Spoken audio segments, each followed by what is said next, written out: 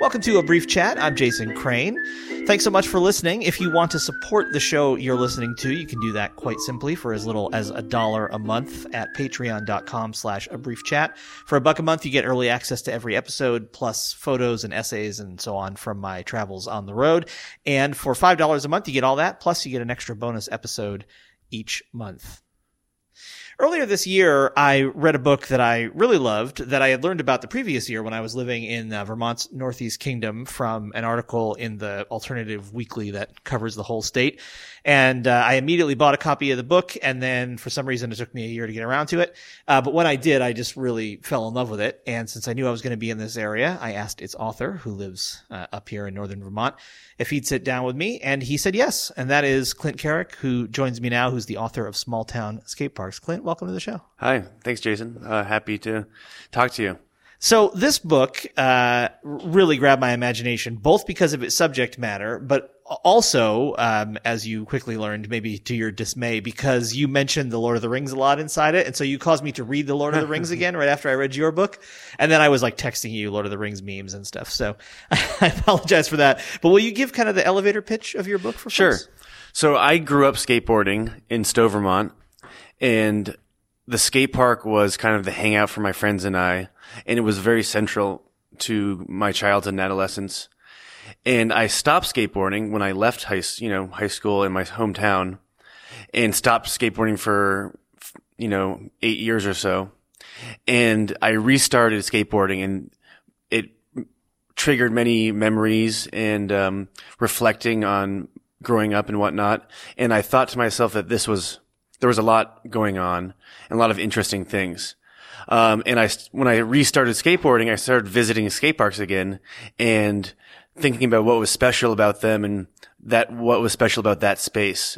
And what was unique about skate parks in small towns specifically. And I also happened to be thinking about writing a book of some kind. So I said, why not this one? So the book is part memoir about growing up skateboarding. It's also part essay about relearning skateboarding, and it's also part travelogue because I also travel across the country and visit skate parks in small towns across the country in places like Missouri and Arizona and whatnot. So probably most of the people who will listen to this episode will never have been to Stowe, Vermont. Mm-hmm. Can you give them a 1 or 2 sentence description of what kind of town this is? Sure. It's a ski town, first of all, and 6 months of the year, the town's flooded with tourists, which can be frustrating. But then the other 6 months, it's very quiet and boring. And I think a lot of people say, oh, well, Stowe's very different, da, da, da, da. But there are, lots of normal people that live here who work in restaurants and bars and who are carpenters and whatnot. So, it's more normal than you think. And, I think my experience at the skate park here is very similar to, many, many Americans who are my age across the country. And what was the skate park like here?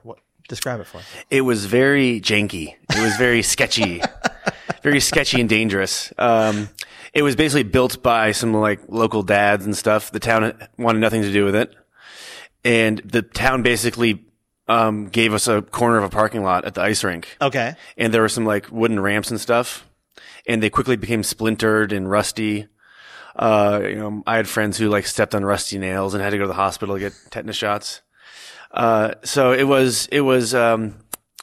wasn't like a fancy great skate park, but it was our special hangout. And, we always, in the summer growing up, we'd be like, all right, bike down to the skate park and spend the entire afternoon there. So folks whose only time seeing skateboarding is on TV, on the X Games, on ESPN or something, they need to really dial down their vision of the kind of skate parks we're talking about that you see in your book. Yes, right? Absolutely. Absolutely. And skate parks nowadays are, I would say, generally fancier than they used to be. Back in the late 90s, early 2000s, I think a lot of them were just kind of DIY community setup situations. What caused you to start skateboarding again? In the book, I call it kind of a quarter life crisis, identity crisis. Just wondering what am I going to be doing with my life, friends moving away and stuff. But, I don't know. I think it was just, I was bored and looking for some exercise and trying to get outside.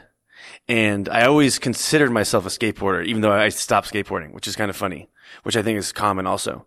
So I said, well, why not? There's a bit of an intimidation factor of like going down to the skate park once again, even though you suck at it. So once I started up again, I was like, all right, this feels right. I should be doing this. And it was as fun as it used to be. What's the reason you think that you still considered yourself a skateboarder even when 8 years went by that you weren't on a skateboard? I think it has to do with skateboarding and how skateboarding, perhaps unlike other sports, really, people who do it identify with it. And there's this very strong subculture of the clothes you're supposed to wear, the movies you watch, the music you listen to, how you act, and a certain sort of alternative to the mainstream attitude, which might not be totally accurate because, listening to Blink-182 and wearing jeans and skate shoes isn't that punk rock or alternative, but it's kind of like that's how people identify, at least. And in the book, I talk about how people who skateboard for a little bit of time will always wear skate shoes for the rest of their lives. Cause like skate shoes are cool and only cool skateboard people wear them. It's interesting because, I've spent the last 2 years driving around the United States, but I have traveled around the United States for many years. And the younger of my two sons, is a BMX kid. And, that was my first, I didn't grow up skateboarding or BMX. I was like an indoor nerd. So when he got really into BMX, that was kind of my first entry into that subculture. And then because most towns, everybody has to share the skate park that exists. So, we started meeting skaters as well as BMX riders.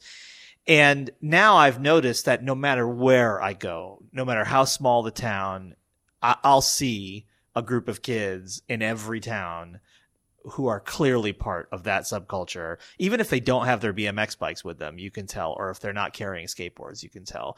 And it really, I've noticed how much more of a culture there is surrounding it than, as you suggested, with many other activities that kids do. I think you could be like a high school football player or a baseball player or whatever without it necessarily becoming a visible part of your entire identity. Whereas skating seems to it brings a lot of other things with it, at least in my experience. Yeah, it can.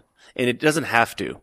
But I think people like that side of it. And, they watch the skate video. Like when I was growing up, for example, we would watch the skate movies and see these pros and we're like, all right, that's how we're going to act. And then we acted like we were the pros. And now it's all about Instagram and social media and the kids want to be like the pros. So yeah, I do think there is a sort of subculture attached to it that other sports don't necessarily have. And that, has to do with all the other differences skateboarding has. Like, it's about creativity and it's about individualism. It's not a team sport, things like that. But also, it's the only sport I can think of that most of the people in the town don't like and wish wasn't happening in their town. That's also true. Yeah, it's not like baseball or football in that way at all. Yeah, that's definitely at the heart of it too, is that it's noisy. Oftentimes, when the skater's out front of your store or something and they're hitting the stair set, the person's going to automatically be like, ugh, I wish they weren't here. And you as the skater have to be like, we're going to do this regardless of what people think. And if we're pissing them off or not. Yeah. So there is this kind of like, sort of rebellious thing at the heart of it. So, how did you, I want to kind of turn to your travels across the country. How did you do it? What did you do it in? Talk about that. Yep. So it's good talking to you about this because you're, van life traveling also. Yeah. But I was just in a crappy little Saab that I owned at the time and I camped out, when I could, which was most of the time. And then if I wanted to, every few nights, I'd get a motel. But I wanted to not travel on the main highways. Because the focus also was to see small towns. Because in my mind, there was this big distinction of like a quiet little skate park with 2 people at it. Like kind of passing away a boring evening or afternoon versus like a really busy city skate park, which I go to sometimes also.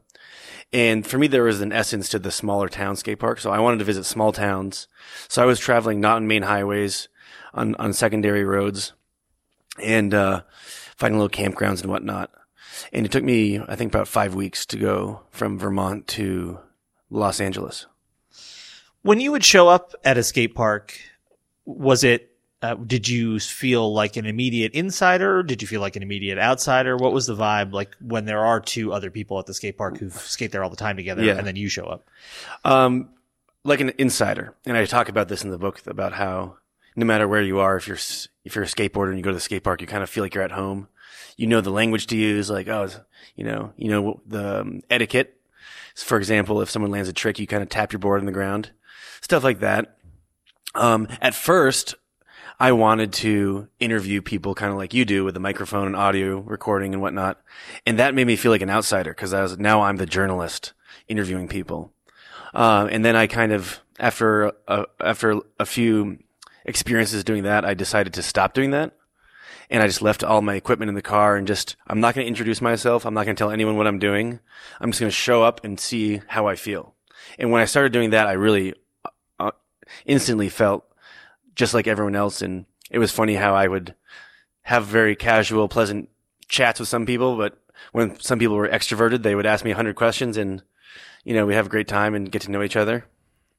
Yeah, especially as you got out west, I felt like that, and maybe part of that was you were already very, by that time you had the experience of visiting a bunch of these small town skate parks and kind of figuring out like, okay, here's how this goes best. But by the time you were out in the West, it really felt like you were making some real connections, like, kind of multi-day adventures with people and that kind of thing. Yeah, absolutely. I definitely did. And also one of the big examples of that in the book was the one kind of quasi friend of a friend connection I had, which was in El Paso.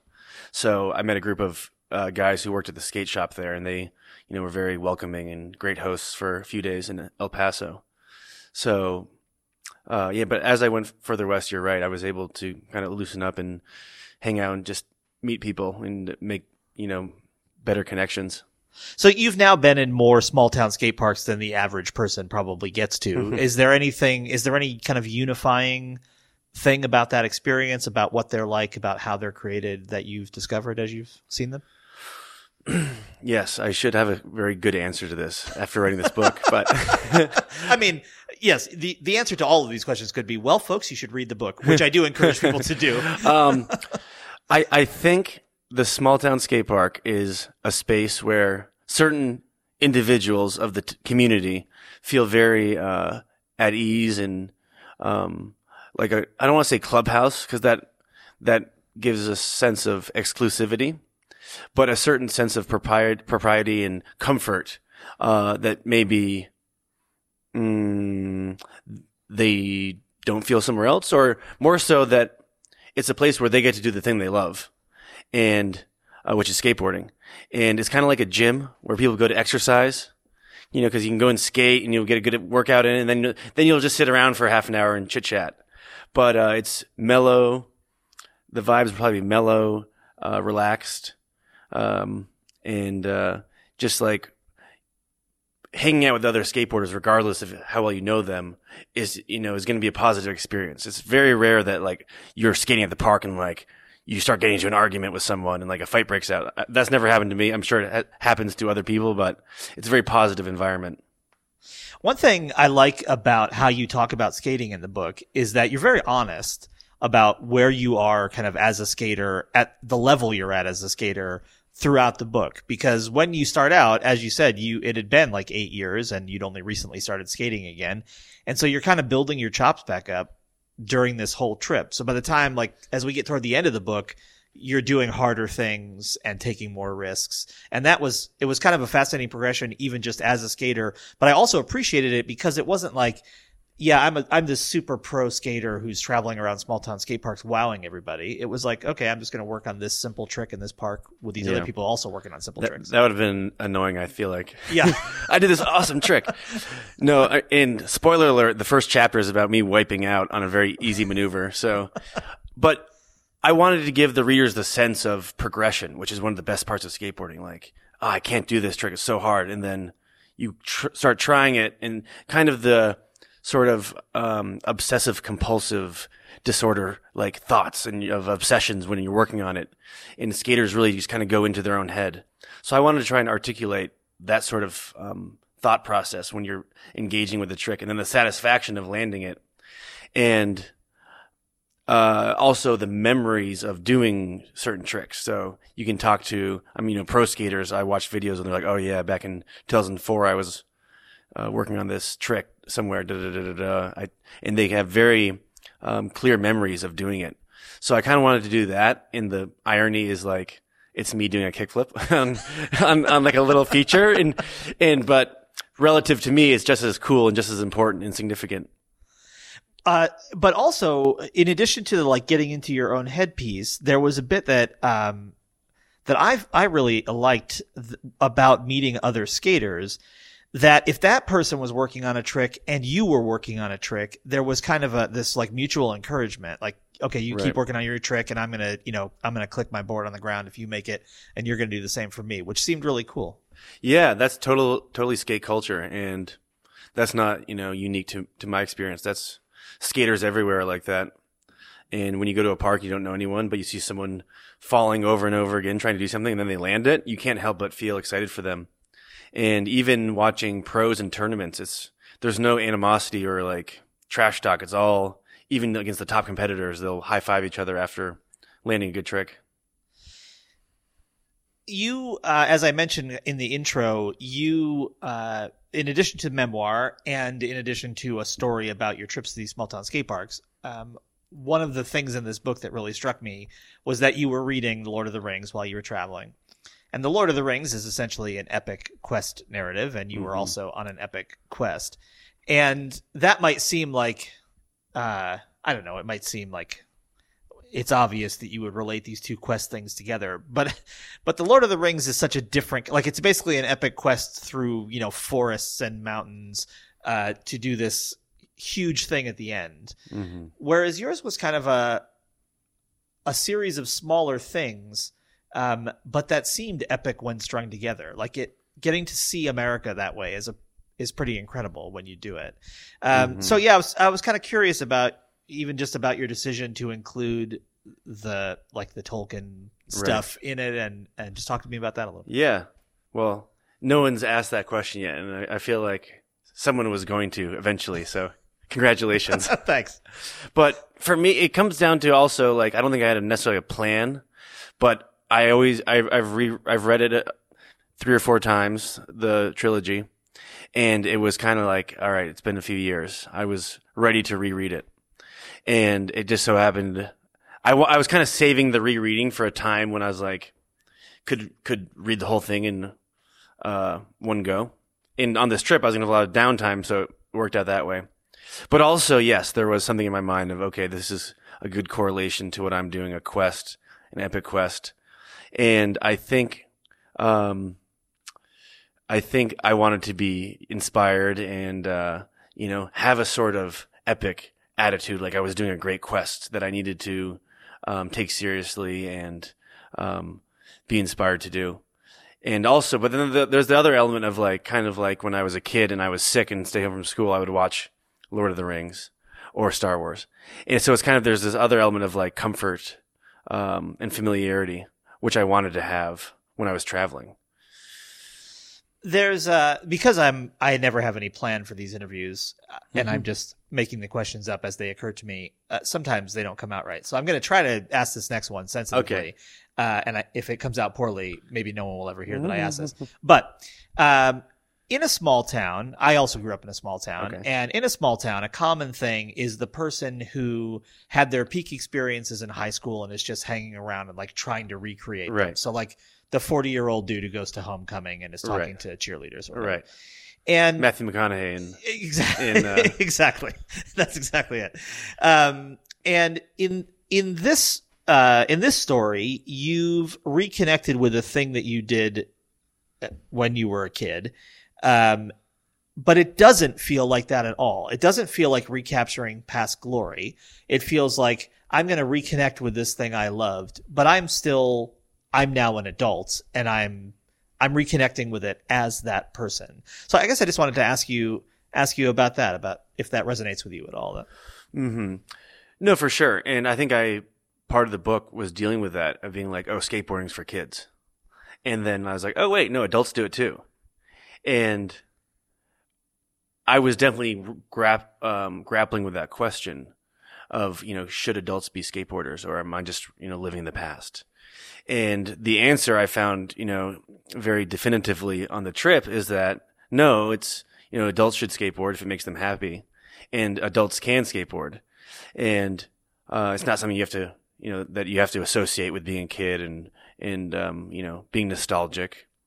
So that's an interesting point. And I think, in the first chapter I talk about, this is a book about nostalgia, da da da da da. And I think at the end, one of the big arcs is, it's not about nostalgia, it's about moving forward and being hopefully a 40-year-old skateboarder, having a great time and great exercise, trying to learn kickflips and whatnot with a good group of friends. And on my trip, I met a lot of people like me who had grown up doing it and stopped, and now were once again going to the skate park.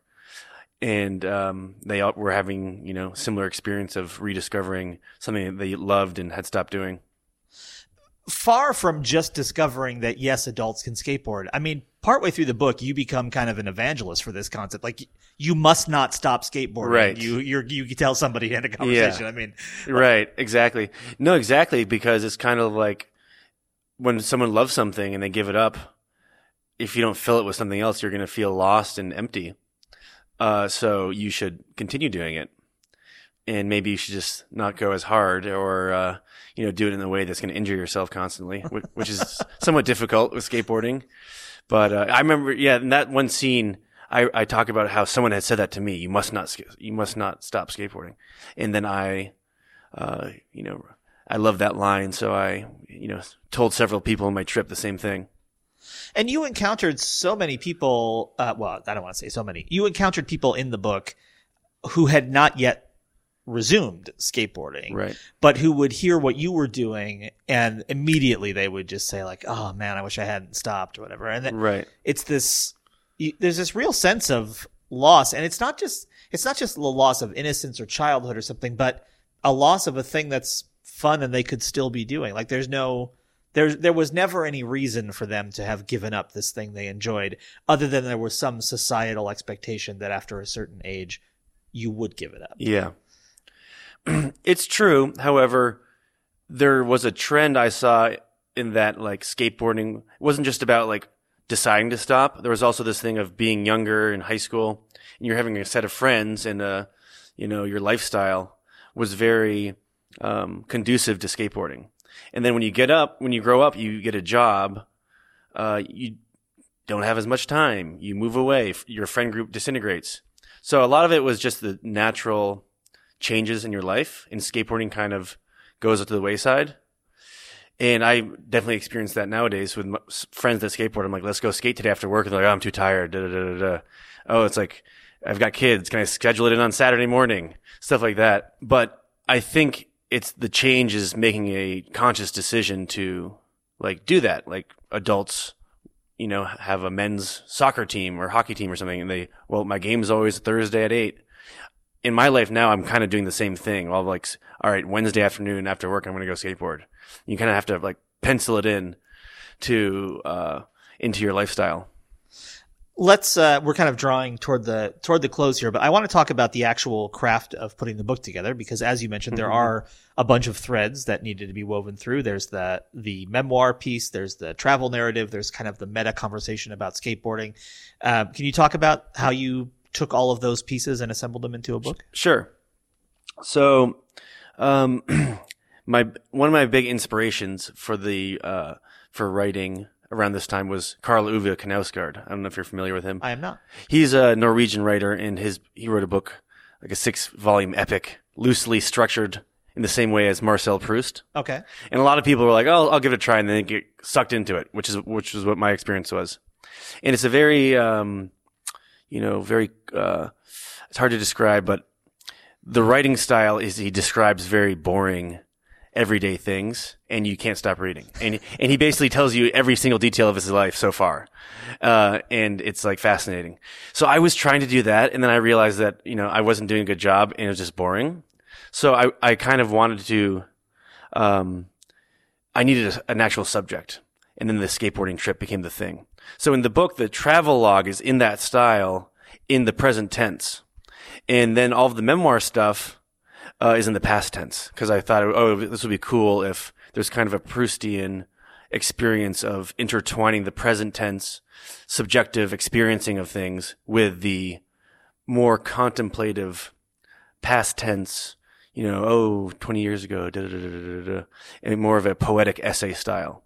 So that was the effect I was going for. And I wrote, it just worked out because I wrote each memoir piece as an individual essay, and spent a lot of time trying to make the sentences pretty and everything. And then the present tense scenes, I just kind of like drank a bunch of coffee and exploded and wrote 20 pages at once, kind of. And just like, all right, here's what happened when I went to New Mexico.